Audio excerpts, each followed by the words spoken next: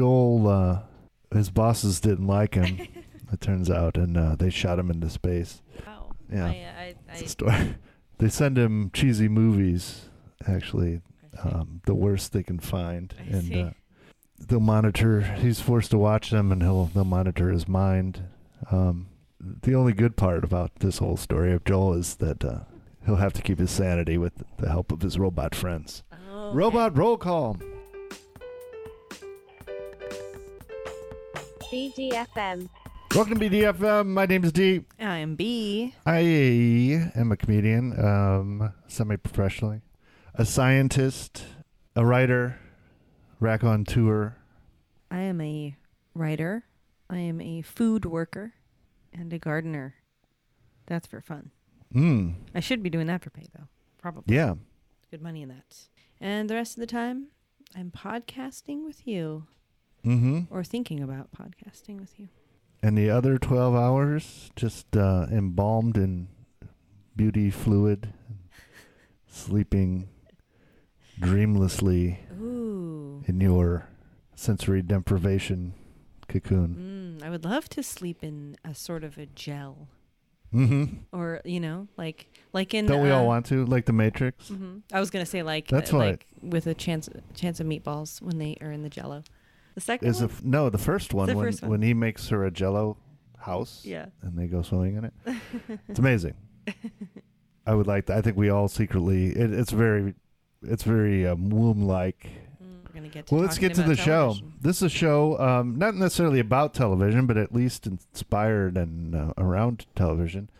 We're gonna each bring to the table one episode of television that we want to either rewatch or in some cases watch for the first time, and then discuss the ideas and issues brought up therein. Sometimes we have been thinking about a particular issue, a topic, all week, and we're trying to find an episode that fits something. Or other times it's an episode we remember seeing, and we just have to revisit it. In this case, I think this one might be kind of topical. Yours at least? This is very topical. In fact, we're recording this in July 2023. We might try to skip it to the front of the line. I don't know yet because we have some other recordings in the bag that haven't been released yet. But this is extremely topical, so we might release it first, which is the main topic that we've been thinking about is the SAG-AFTRA strike, and the pretty people all joining the nerds on the picket line. Finally, as it should be, support from the cool kids for the brainiacs who are already out there picketing their little souls out. I think this is a little bit of a retcon of all of our high school experiences. If all of the theater kids are cool kids now, I don't know. It's being framed very much as actors are all the beautiful people, which many are, but actors are very much nerds in their own right. I think we gotta. Yeah. Most of the working actors we know are not. They're all gorgeous. Theater kids in high school aren't the movie stars of today.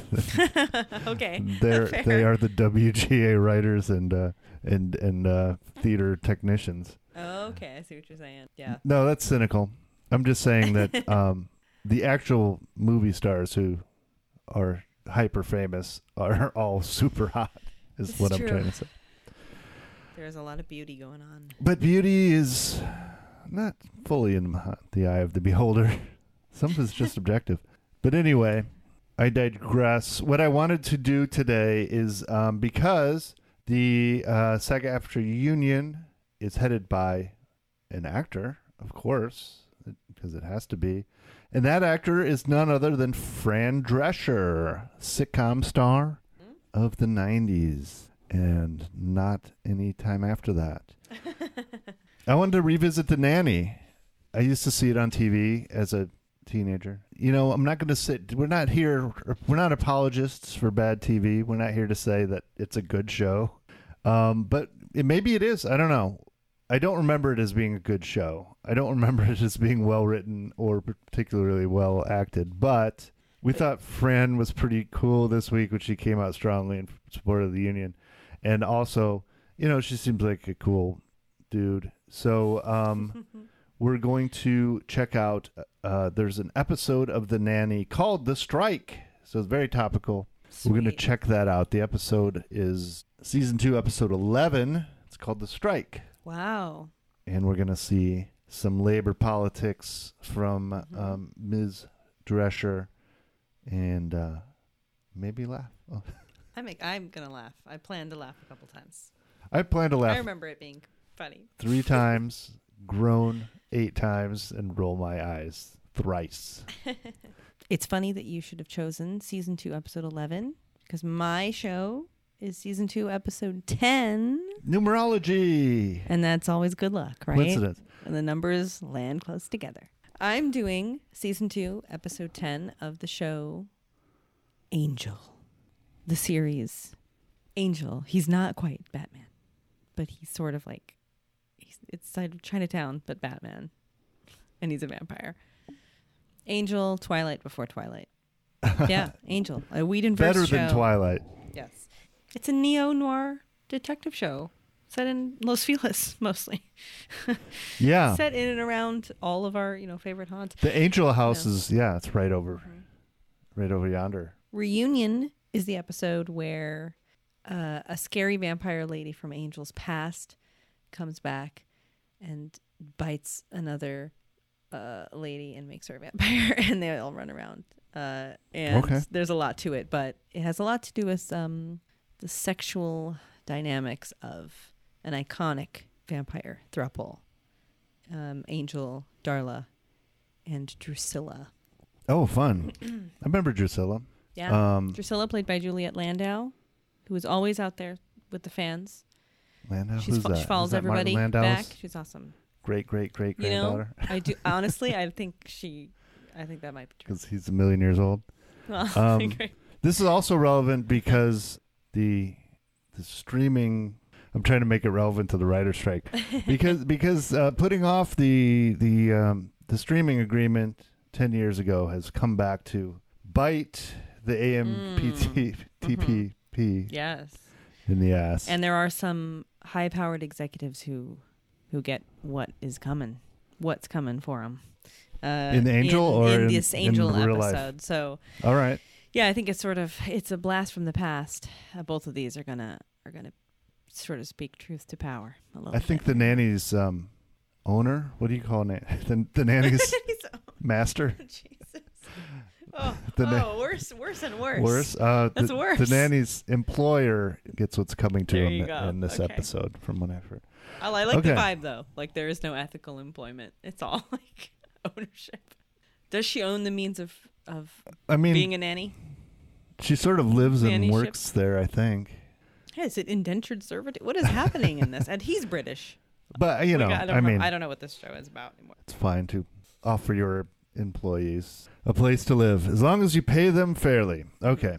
Well, I guess what's going to happen is we're going to take a break and we're going to watch both of those episodes of television and then come back and talk about what happened. And we'll give a little summary. So if you listen to the podcast, you are going to miss the watching part, and we'll be right back to tell you how it went. If you like, you can always go to garage.tv and watch our watch-alongs. And if you become a subscriber, you can watch our watch-alongs. There's other shows there, including Wiz World Live and Science AF and some other things.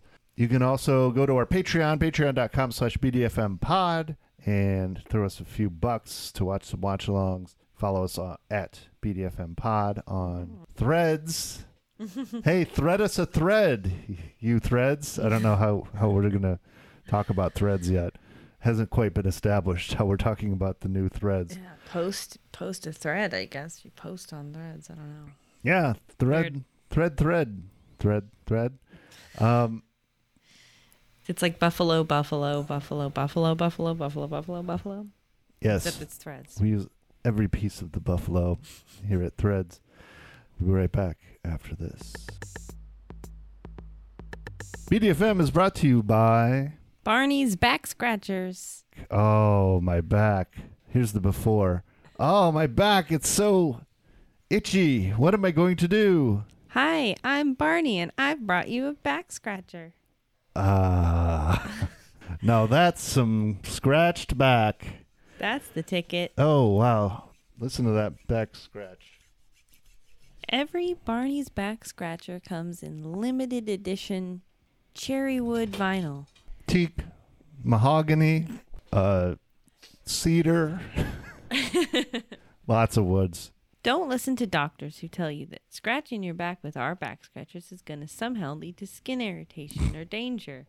Those doctors are full of shit. It's fine. Those doctors can go screw for all I care. Stupid doctors. Did I tell you how much my back got scratched? 2 out of 7 doctors agree it's fine to scratch your backs with these back scratchers. That's Barney's Bad Scratchers, where our motto is, I've scratched the shit out of it. And we're back. We're back. This is B. We just watched some television. Mm-hmm. We streamed our watch on Twitch. Mm-hmm. For the first time. That was fun. Very exciting stuff. We did that because we felt this was a very topical topic that we were going to address. I don't know how topical the episode why we did it? ended up being. Well, it just came together that way. The topic of the episode is topical, but the show itself and the writing was way off topic, if that makes sense. Yeah. But we just watched The Nanny, and we watched an episode of Angel. Mm-hmm. So we'll give you a quick rundown, and then talk about stuff. So 2 things can be true, and those 2 things can be that Fran Drescher can be a badass president of the SAG-AFTRA union, and give fiery speeches, and we like her. And also, this show could be terrible. Poorly written, badly acted, and barely watchable. She's definitely the best part of it, I Yeah. think. I mean, there were That's some true. gags where she did some truly Lucille Ball level face work with the he's right behind me realization. There's a bit where she falls over because the dress won't let her sit down. She does Truly every physical other person gags. in the show is forgettable. Yeah, I hate to say it, yeah. Which is why nobody's heard of any of those actors.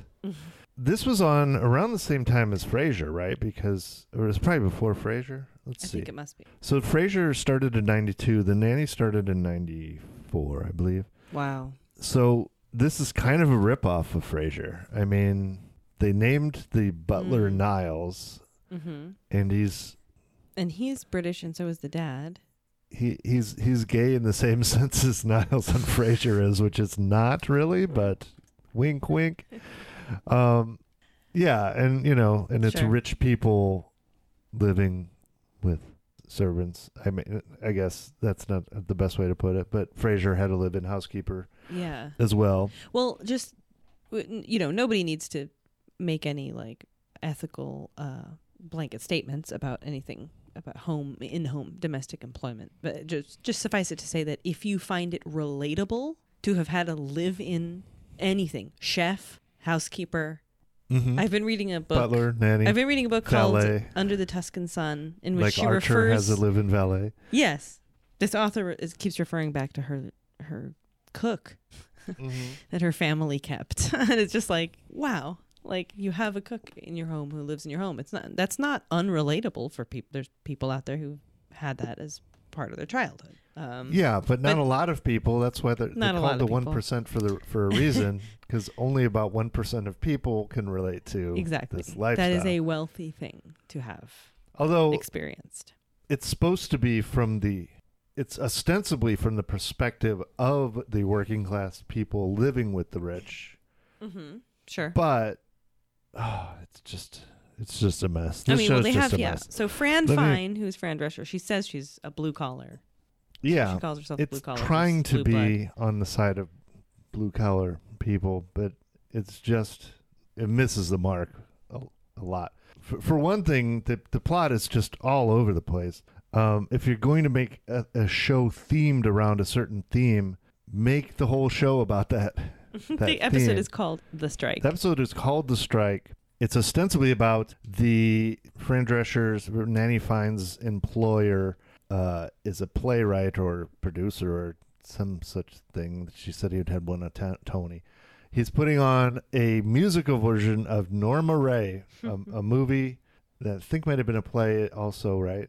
It's at least a movie from 1979 about a young woman in the rural South who is turned on to union organizing and becomes a powerful union leader in her town and convinces the people she works with to vote union yes. And anyway, that's the story of Norma Ray. It's a better movie than The Nanny as a TV show. But here's the plot of The Nanny. Everybody's supposed to go to the boss's musical of Norma Ray called Norma.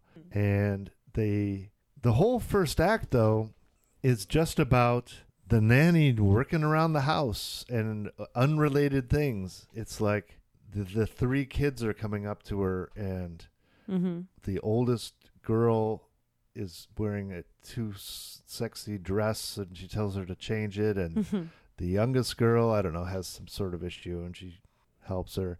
And then the young boy wants to go to the mall. His really nerdy friend is going to go with him to the mall, and they're like, we got this guy to drive us to the mall. And this handsome young man with a sweater around his shoulders who just looks like, Tad, the scion of oil billionaires or something, walks in, and he's like, I'm going to drive these boys to the mall. And then he finds like, and this is ridiculous, she's like, oh, we used to pull this all the time. They just paid some nice guy to come in and say he was driving, but the real driver's going to be, she said something like, my friend Betty, who was carving names into her arm. And she's just branding her boyfriend's initials into her arm or something who's behind out the in wheel. The car branding her. Anyway, Nanny Fine is inexplicably correct. These two young boys they said, oh yeah, we found this guy at the Gap. So we're meant to believe, writer of The Nanny, we're meant to believe that these two 14-year-old boys somehow got themselves to the Gap, which is usually in a mall, and went and got this handsome white boy to come back to their house and lie and say he's driving them to the mall. Obviously what happened was last time they were at the mall, they met this guy. They go, hey, next time we got to call this guy. Yeah, but and if we need a ride to the mall. It makes no sense. Get a lift, or this before lifts, get a cab. Why isn't the nanny driving them? Why isn't the butler driving them? Like, they have all of these servants, and they're just going to, they're like, here's a random guy we found at the mall to bring us to the mall. It makes no sense. Oh my God. Yeah. But it's just to show he wants to. It has nothing to do with the plot of the entire rest of the episode. Then we come to an act break, and nothing has happened in relation to the strike, the name of the episode. There's nothing at all. Second act starts, and the dad's like, okay, we're going to the hotel, I guess. I wasn't even clear why the play production is at a hotel, but okay, the production of a play is at a hotel. Must be a lame production. It was... Or it's at some fancy like a reception or something. Ballroom, or they were going to the play at this hotel, as far as I could tell. Yeah. It's crazy. It's like the writers have never been to an off-Broadway play. They don't happen at hotels.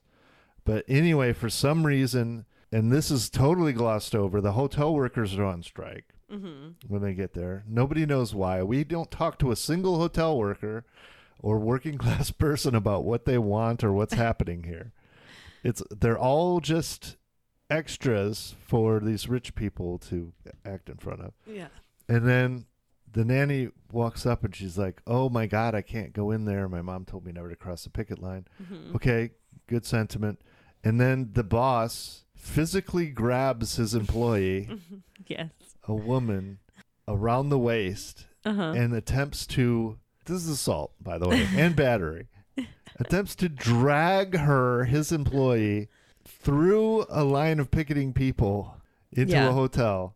All really terrible, way worse of a thing to do than they made out to be. Yeah, and they're photographed. And they're photographed, and it ends up in the paper, and it blows up. And the next day, this is the crazy thing too.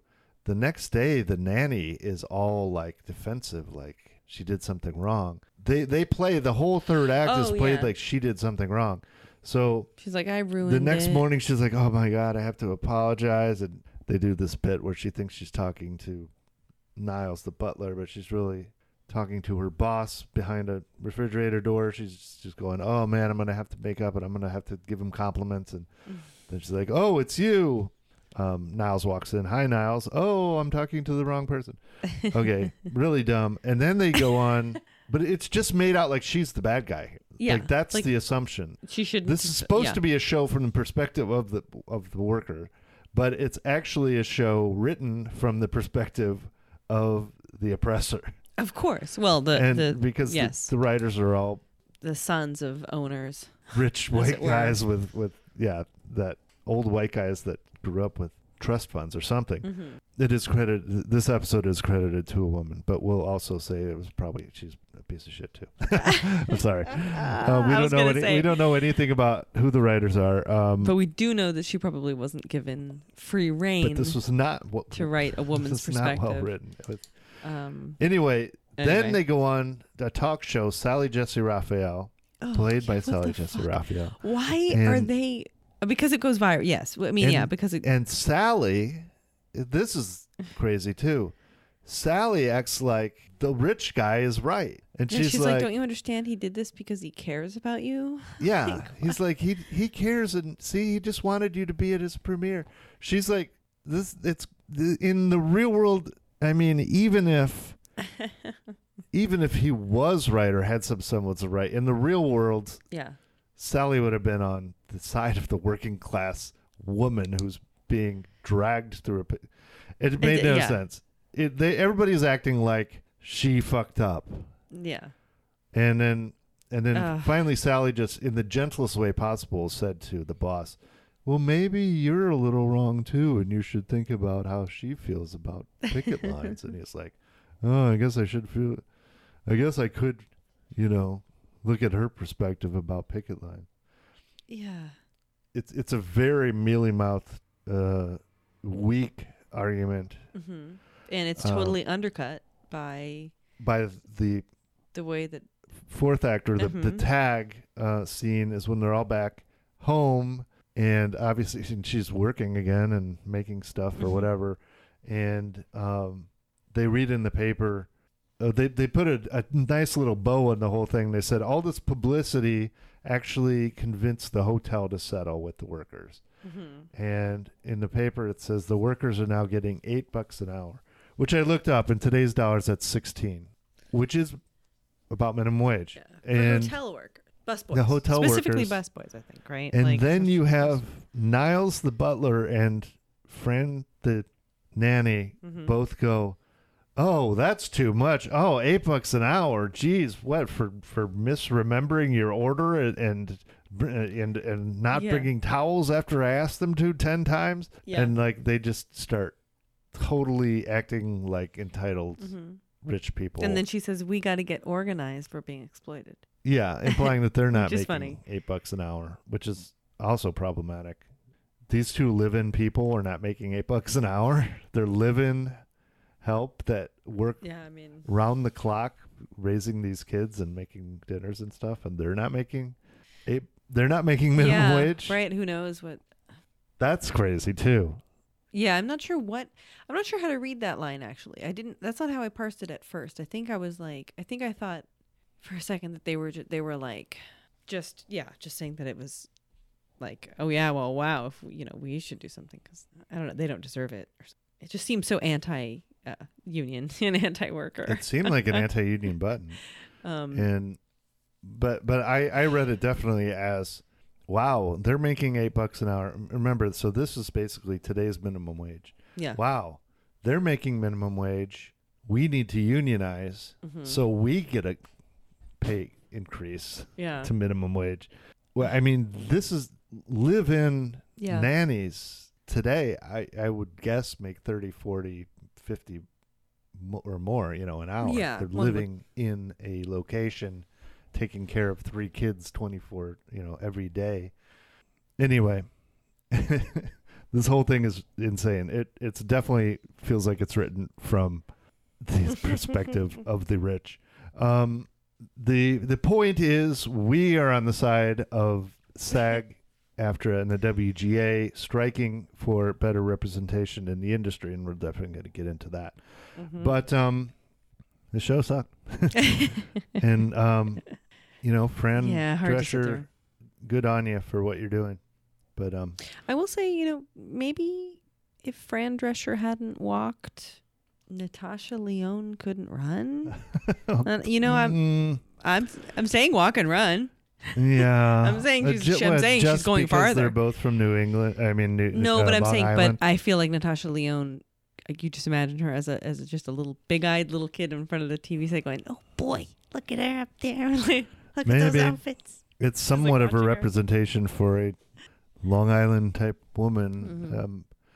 but I mean, Natasha Lyonne is like a literal genius and Absolutely acting maverick, and definitely. Well, Fran's doing other good things. This is true, and they're both out there on the picket lines. That's the important thing. Speaking of eating the rich, I'm just going to keep saying that. Mm-hmm. The Angel episode we watched, season 2, episode 10, Reunion, is the one where Drusilla comes back from wherever she's been, out of nowhere. She comes back from where she's been, wherever the writing room of Buffy the Vampire Slayer. Yes. Which if you give me a few minutes to think about it, I could place her in the Buffyverse. What time is this? Because of course it's sweeps week. She's going to go guest star on Buffy after this, right? She heads back to. But actually, I think she Buffy is coming was from still Buffy. On simultaneously, right? Yeah, they were on like Angel Monday night, Tuesday night, or something like that. Mm-hmm. And so yeah, this is very soon after Spike confesses his crush on Buffy to Buffy, and then Drusilla comes back, etc. She rolls up into L.A. just in time to vamp Darla, who was brought back as a human, blah, blah, blah. Doesn't really matter. The whole point is that these two hot vampire ladies from Angel's past are now in L.A. and they're rampaging. Well, there's somebody called the lawyers, right? These two white guys who brought Darla back. Yeah, Wolfram and Hart are the law firm. And like I said, they're like an interdimensional demonic force. They're named after the wolf, ram, and hart because they're an ancient entity of evilness. But I was a little confused by that. They're just human white guys, right? Or are they? These demons? guys are humans, but they as the series goes on and as the budget expands, you see a lot more of their activities and how wide ranging they are. They work with a lot of demons. They represent a lot of demons. I thought they died in this. The law firm is not taken down by this. The old white dude is dead. The younger white guy lives. Okay, so I derail you, but they brought this girl back to life, and then Drusilla came back and turned her into a vampire. Yeah, indeed, they bring Drusilla in specifically to turn Darla back into a vampire. When they do, there's a whole thing with Angel chasing them around trying to find out where they're going, and Darla's becoming a vampire. She's under dirt. She jumps up from under the dirt, runs around as a newborn vampire, screaming. Yeah, there's Drusilla's doing some sort of ritual where she's sleeping under. She's taking a dirt nap. She's literally taking a dirt nap. Yeah, she's burying her. Yeah, because Drusilla is she's a very magical thinking type of person. The ritual is very important to her. So there's probably something she's imagining that like, there's a proper way to do this. I'm going to plant her in the ground. She's going to come back up like a flower. She's got a very poetic way of doing these things. We know that a vampire will just turn if you just leave them laying around.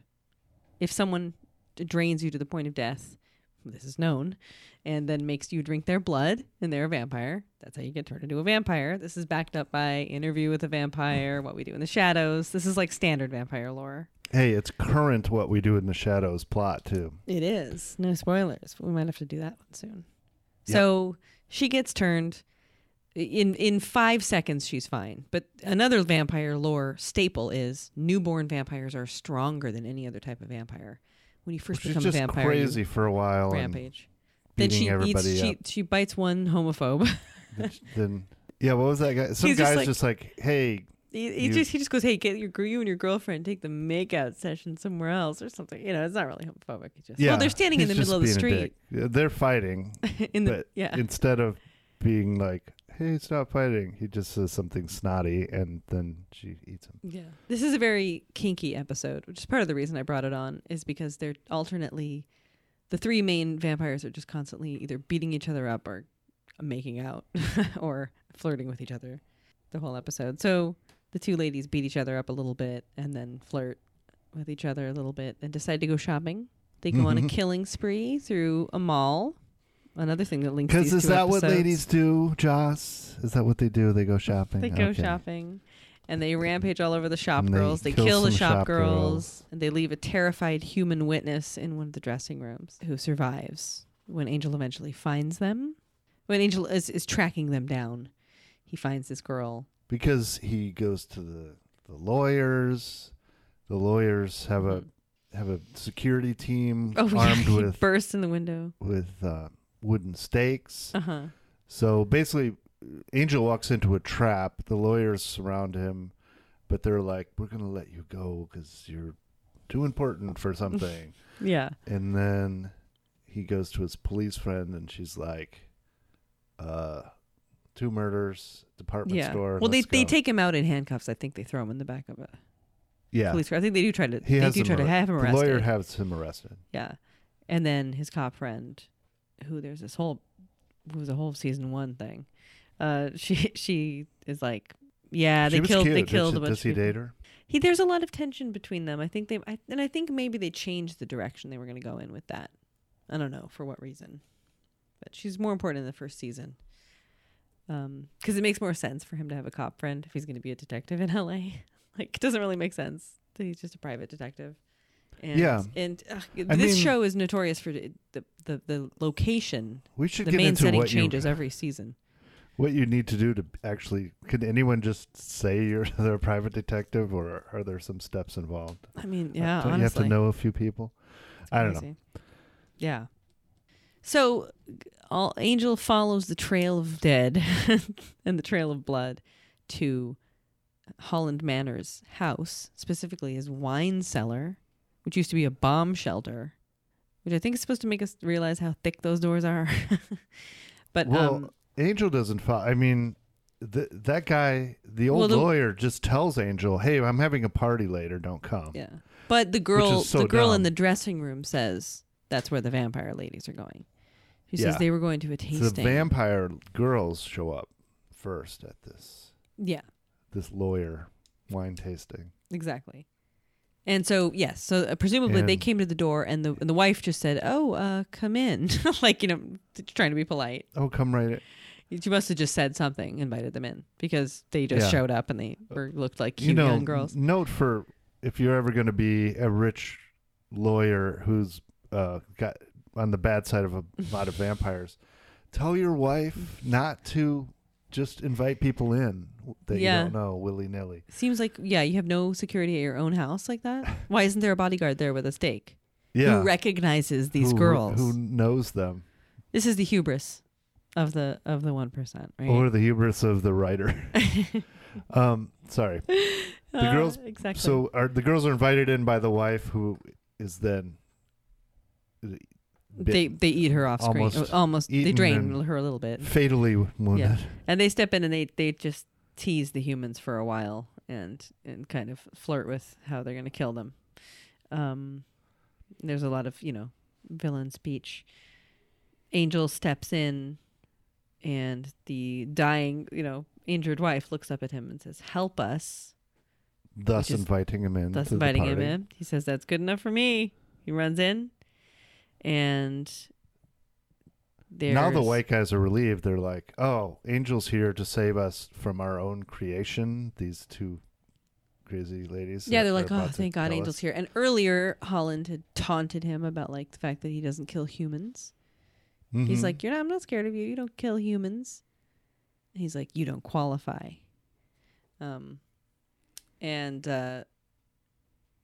So, we already know that Angel feels gray about it. But he is Also, the old man says something to Angel about, "Somehow I don't care." Because Angel's like, "Don't you care about the people you've Yeah, he's like, you sit up here. Yeah, he's talking. It's a straight out of the straight off the WGA picket line. He's like, you sit up there in your glass and chrome towers, and people down here are dying. And yet somehow I just can't seem to care. Your Lego-like building that has different floors right on the 101 there, and the top floor is skewed a little bit from the floor below it, and it's so cool. Netflix, Wolfram and Hart. Yeah, he's very much just like... I don't quite get what the old lawyer's plan was, but so they're with all their friends in a room. The two female vampires who they invited to L.A. are now threatening to kill them. Yeah. Angel walks in. He's going to save them. Maybe? Well, because he's like, oh, we're talking about, so Holland Manors is what you'd call probably lawful evil, right? And he's going, Angel is lawful good. I can trust him to do the right thing no matter what. Mm-hmm. He's not going to do anything. He's like Batman. But like Batman, I don't have to save you or whatever, right? Yeah, so Angel pulls a great mirror dialogue moment when Holland Manors is like, Angel, please, you got to do something. People are going to die. Yet somehow I just can't seem to care. And it's like this great like sweep up of the camera. He slams the door. It's so cool. It's a great moment. It's what makes the episode a memorable one. And when it happened, you were like, yeah. it was surprising. That's very happy. And yeah, it's shocking, right? It was shocking. I thought he was going to do the right thing, but yeah, basically he dooms 25 rich white people to die. Mm-hmm. He locks them into the room.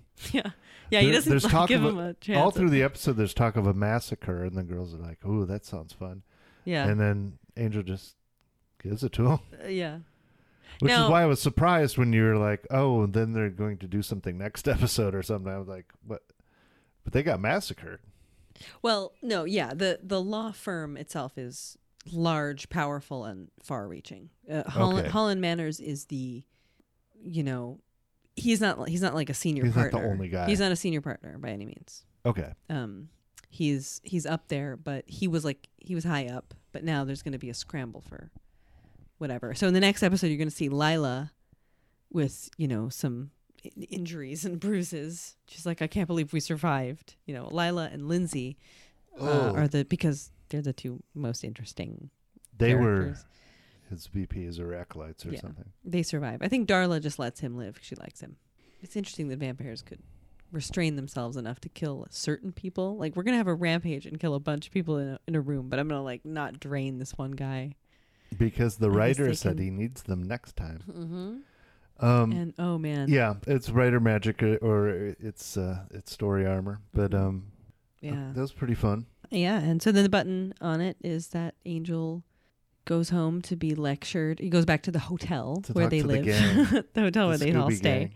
He gets lectured at by mystery team, by the team with Cordelia, Wesley, and Charles Gunn. They all scream at him, and. No, they all talk quietly. They're like, you're great emotion like this. You're becoming truly... Everybody on Angel talks like this, like just barely holding it together. Even Cordelia talks like that. Yeah, the cop did. Angel does. That's true. Every word from David Boreanaz. Anyway, sorry. And then just some stiffness. One of the guys says, don't you know that we're the only thing standing between you and complete darkness? Mm-hmm. And he's like, yeah, yes, that's true. I do. You're all fired. Uh-huh. That was pretty badass. And they're stunned. And yeah, he's going to go on to have a 2-episode arc of standing in a white tank top and punching his punching bag and with a voiceover going like, nobody fucking understands me. I don't, you know what? I don't need them. I don't need them anyway. I'm on my own mission. The mission is revenge. And he goes on this wild, we should watch this. It's all montage for the next 2 episodes. When Angel pulls out the voiceover, you know it is scary. I'm going to kick so much fucking demon. And then that ends with him torching a building that Darla and Drusilla are in, fucking them up a little bit, not killing them. But Drusilla flees, I think, and Darla, he at some point fucks Darla when he's in his little bad boy phase. It culminates in them having sex, her expecting him to lose his soul, him not losing his soul, and her being like, what is that about? Like, do we have to have sex again? Like, aren't you going to lose your soul? And he's like, no, that wasn't like happiness. Is it because he wasn't loving? He wasn't in love with her or something? Because it wasn't happiness. It was just true love. Kind of, whatever. Oh, it's so stupid. But it's just then a fuck, love. She comes back. It's not true love. It was just a fuck, love. It wasn't true love. Yes. Anyway, the next time we see Darla after that, she will come back pregnant. What? And a spoiler alert for how she will eventually die. Don't Power say through. it. Do you want me not to say it? No, I want you to say it, and I want them to keep listening. Well, she goes into labor, but there's no way for her to deliver the baby. The baby's like impenetrable. Well, the baby is so strong. There's no ultrasound. They can't do anything. There's no it's so strong. It's gonna whatever. But yet it can't be born because she's dead, I guess. There's just like a mystical thing where a vampire can't technically give birth. So she picks up a piece of wood and stakes herself, leaving the newborn baby on the ground. Oh, she just, okay. And turns herself to dust. Then Angel's in the rain. And, Angel then baby. Then it gets off the rails. And then they did That's that when it gets animated off the spin-off. Angel baby, they make our dreams come true. All of it. That's a and then great there's idea. a little Spike and there's a little Buffy. Oh my God, that's so good. Oh, That has let's to make be. that. I'm sure that's out there though. But we got to. You're right, we got to though. do this. You said earlier we can't be developing right now. Angel babies. Even though we're not WGA officially, we ain't developing right now. But as soon as it's over, Angel babies will be available. Okay, so I thought of this. How do you feel about Darla as a metaphor for AI being unleashed in the room full of executives, and the writers and the actors are going, well, you made your bed, you're gonna lie in it, and locking them in. I mean, I guess it's yet to be seen whether AI is going to murder the executives of all the streaming companies. Yeah, I don't know. Somehow I feel like. But then it would be ironic. Speaking of the word ironic, I read a review. I was looking for this for the strike episode of The Nanny, and I read a review that's like, Nanny Fine refuses to cross a picket line, where ironically the play is Norma Ray is happening, which is about a labor strike. That's not ironic. That's intentional. Written in intentionally to, I guess, if you're in the world of The Nanny, it's ironic that would be happening to her in the world. But it just sounded like so weird to call it ironically, as if it was just the writer didn't even think about this. But did you know that Norma Ray is about labor and unions? Oh, wow, man. It was crazy how that just happened. That's the only thing that the writers of The Nanny actually planned in the episode, because the rest of it was ludicrous. And also, we talked about this. like how great it would have been. Yes. Yeah, sorry to just step on it. No, we're saying the exact same thing at the same time. We were discussing how good a real episode based on a Norma Ray musical could have been. You could have hit 3 beats of different songs that are super funny. If it was The Simpsons, think about the Monorail song, think about the Planet of the Apes musical. Absolutely. They did like 3 songs. Yes. There's an Unbreakable Kimmy Schmidt where Titus can't stop singing because he's so happy. So he keeps referencing this musical. He keeps referencing these old musicals that don't exist, like a black version of Oklahoma called Alabama. There's just some unbelievable, really funny little moments that if you had a musical theater geek on the writing staff, you would think somebody would put that in. Every episode of My Crazy Ex-Girlfriend has 2 or 3 musical numbers. Like they could have, exactly. Like what I'm saying is they should have hired Rachel Bloom in 1996 to write this episode, because there was so much fodder there. They wasted the entire first act not talking about it doesn't make sense. Labor movements or labor politics. Yeah. I mean, give it a theme. Like you have 2 laborers here, a nanny and I'm just going to say butler. I don't know if that's exactly what his job is, but you have a nanny and a butler living in this place, working for a rich, successful producer, That's the story. In fact, the story is that should be the story. The picket line should have happened at the beginning. His refusal they should have gone on strike in the middle of the episode. They should have asked for a raise, right? Because the hotel workers gave him the idea that they're not getting exactly. Then he could have had a whole back half where he's like had to do his own laundry for a week, and then you can sing Norma Rae's songs that would actually have something to do with the plot, and that would express what was happening. That would be a great. I know. This is why you got to pay writers, because we just rewrote this episode. By the way, when the strike is over, we're available to write on your sitcom. But here's the real moral of the story, right? Even though, right, with all of this stuff that we've just said, they still deserve to be making money from the fact that we were just able to stream that episode. Because we wanted to stream that episode out of nowhere. It's an episode that nobody has any right to fucking watch again because it's unwatchable. But by the way, and we're not paying any struck companies for streaming because no, these are all stolen passcodes. We have relatives. We've stolen relatives' passcodes. I'm not paying for. God, I shouldn't even admit this. I am paying for Amazon Prime because the shipping. Oh, you get so much from the shipping.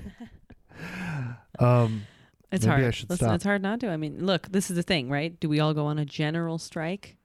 This is one of those like that. I mean, I've thought about that. Should we stop watching content this summer? That would be really hard.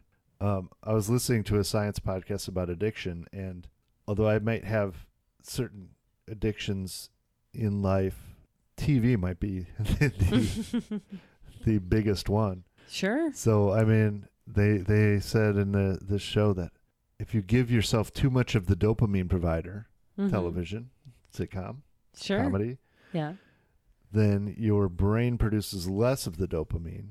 And the doctor on the show suggested taking a 4-week break from the thing that gives you the dopamine. So your brain, i.e. stop watching TV for 4 weeks, so your brain starts producing its own dopamine. Sure. Yeah. And then you can be happy again. I'm not saying I'm taking a 4-week break off TV. I'm just saying that the general theory, and this podcast made me feel like I should. But if you take a 4-week break off of anything like marijuana or alcohol, then that probably naturally lends itself to taking a 4-week break off of TV as well. Meaning TV will naturally be less consumed if you're not. I already don't drink much, but I could take a break from weed and TV for a month and see how that goes. The world's going to shit. Do I deserve my brain to be making that much dopamine? Do I deserve to be that happy? The doctor says if I just clean up, I'll be happier. But do I deserve it? That's how I feel about like working out. Like I would do it, but like, do I really deserve that? Do I deserve the good to have feeling and being fit? Abs? I don't think so. I don't know. If I should do that. Well, I've made it a personal goal of mine to become fit and hot by your birthday of this year. So that gives me a few months to do a bunch of sit-ups and. I tell you, what's giving me motivation is that Twitch stream that we just made. It is motivating me to try to lose a couple of these chins I have under my chin. What are the exercises for that? Sucking a lot of D, if you know what I'm saying. Do you play the trombone backwards? What? You suck in air, the trombone, and it does something to the throat. I don't know. I do have a trombone. I played trombone in high school, and I have one sitting right here, but it kind of stinks if you suck the air. You don't really want to suck the air out of it. It tastes bad. It's bad air. Malaria. It's sitting in there. Malaria. Malaria. Malaria. That's where it comes from, trombones. Malaria comes from trombones. Learn nothing else and that's today. What we've learned today, really. Malaria comes we didn't from learn much about labor air. or unions or how much a butler makes. Yeah, I mean, we might be over an hour, about an hour, but what connections can we make from the labor struggles of the nanny and the power dynamics and class warfare of punk rock Well, I think vampires. what's interesting is, the vampires in the episode they're not like a straight metaphor for the working class devouring the rich, right? Because, they're going shopping themselves and They're powerful. They style themselves. They're very princessy. But it can almost be like elite in a way. Yeah, but they can be sort of the result, the side effect of the inequality. Actually, that's interesting because when I was explaining it, or when I was explaining the relations between the vampires, it made me think how they're not related by human genetics, but they are related by blood, by a bloodline of vampires who've made other people into vampires. Sucking blood. Which is in a way, hijacking human patriarchy. Human bloodlines are interrupted by... It's saying you choose your family. yeah, sure. It's very... They make a chosen family. Well, that's very true. Pride-friendly. It's very... That's very much what we do in the shadows is about. Every vampire... That's what Friends is about. ...situation seems to include these thruples and quadrangles of pansexual and very intimate groups of vampires. Like vampirism is always stands for deep eroticism. Yeah, I guess they're all super. They have super sensitive senses. Beast mode. They have super hearing and super vision, super and sensuality taste and stuff. Yeah, they're super sensual. Exactly. And in this case, they were something that was unleashed by an entity that couldn't control entertainment. So these rich guys unleashed something that just came back to kill them.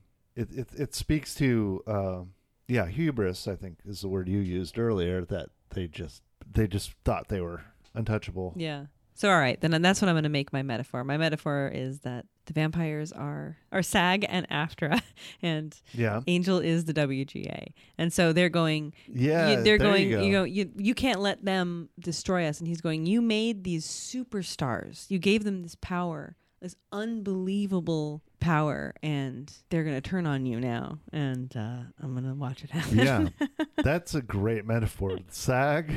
Let's put that SAG name are up. the vampires. It doesn't sound as good out of context, but SAG are the vampires. WJ is the vampire with a soul. Slaying demon. And the old white guys are just the old white guys. Yeah. Wolfram and Hart are a good metaphor for any suits that you don't like. They're just bad execs. Yeah. They're evil. They're actively doing evil on purpose, which is the great part, It's a little not to say that every member of the AM say that the old white guys are just doing evil for evil's sake, but it's but it tracks.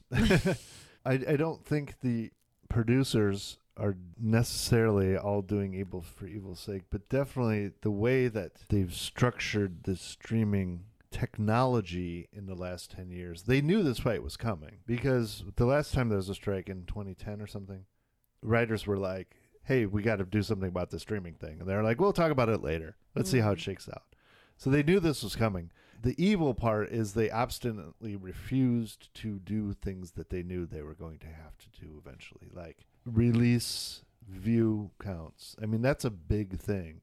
From my limited view of what's happening, I'm not involved directly, but I do understand technology and writing. No one will publish how many times anything is viewed, so you can't give someone adequate residuals if they have no idea how many people are watching the damn thing. The upfront cost of a writer is low because part of writing is a gamble on getting residuals in the future. And if what you write is good, and that's not the only factor, but if luck is involved and it catches on, then you could be set for life, or you could at least have a little bit of income for life from your Friends reruns or whatever. Right. But if literally no one is producing or reporting how many eyeballs are getting on content, there's no way to do that. And they knew they were going to have to. And they still know to this day that they're going to have to publish those numbers. And they can. It's well within technology. It's well within a streaming platform. They can even record eyeballs down to a nanosecond. Like if you watch for 2 seconds and you leave, that can be recorded. They can release exactly how many seconds of content by how many millions of people on every single episode of every single show if they wanted to, and they're just dragging their feet. They're just putting off the inevitable, like the inevitable murder by vampires that you created yourself. You created this vampire called streaming, and now you're locked in a room with it, bitch. Yeah, and that's true, right? It's sucking all of our attention. It's sucking everybody's blood, and it's turning on its creators, and now they're fucked. But I mean, hopefully what we're going to see is somebody come to the goddamn table. And we want it. Like, make a deal. I like on-demand everything. I like the idea that all TVs and movie from history is almost completely available on streaming. Yeah. Good job, guys. Thanks. But you didn't make a reasonable way for people to work in the industry. And it's not because you can't. It's because just having the website doesn't mean you made the thing. Like Netflix, you didn't make the thing. There's people who work for these companies who make the shows, but the 1,000 people made it only exists because of these group efforts, these hundreds of thousands of different group efforts that come together to make that's a great point. We call it content, and then but and they're like they sign really this contract that says it's ours and ours only. Yeah, and now we can parade around going like HBO. You know what that means? It means it's fucking great, and you're like, I do know that, except right, like that's a great point. Like every single property, every single episode and video on a streaming platform is made by minimum 50 up to 10,000 people, Yeah. And it's not just some company owns it. It's those thousands of people own it and should be compensated on every part of the success of it. Because it's like, I mean, like, look at Game of Thrones. Say what you will, whatever. The writing on Game of Thrones, the direction on Game of Thrones is no better. Can we talk about that ending? No, just kidding. They just go into democracy. They just invent democracy in the Middle Ages. All right. Ugh, snore.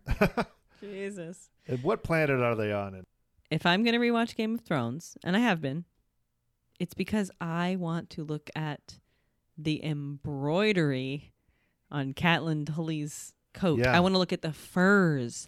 I want to look at what that wardrobe department did costumer. Is easily the best thing about that show.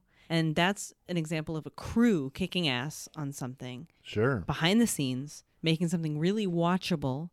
And it's just as important as the writing. It's just as important as the best acting. Boy did in the key grip. You're a best boy lighting. at best. At best. Boy at I know what a best. grip does. But that's a great point. Like, we're not there to see what some schmo in the Netflix building did. We're there to see, like, somebody orchestrated this, and good for you, producer who orchestrated it all. Yeah, and yes, I'm looking part of it. I'm looking at when you say even it's curated or how it's set up or where the buttons are. I'm watching for that. That's part of it too. The people who are making the actual app. Yeah. Sure. But yeah, it's worth something. Sure. It's the app technology, it's the set design, it's the costumes, and most of all the acting, because actors, and if you're listening and you're an actor, I'm sorry we didn't say this enough. We love actors are the most important fucking part of it. I say that as a writer and in all insincerity. They don't know what that means. Actors. I love this thing that actors are dumb. That's just like so fun to me. It's great. Because honestly, there's like a kernel of, we're talking about people who can memorize things down to like the facial expressions they're supposed to make at any given moment and then jump into. Then do it 10 times. Into a mask or of another persona. Or if it's a David O. Russell movie 30 times. Yeah, while getting screamed at. It's a kind of a superpower. But it's a freakishness and it's a superpower. It is a superpower. And there are people who are really good at it, and none of them were in any of the shows we saw today. But also, the reason actors get a bad rap is because a lot of people think they're actors that aren't. Yeah. And a lot of people who are sort of charismatic, or maybe not even charismatic, but just kind of loud.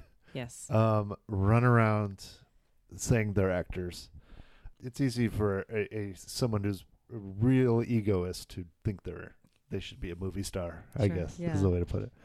I'm not saying they're worse. I'm just saying that writers are better and musicians are better and tech people are better. The lighting crew is better.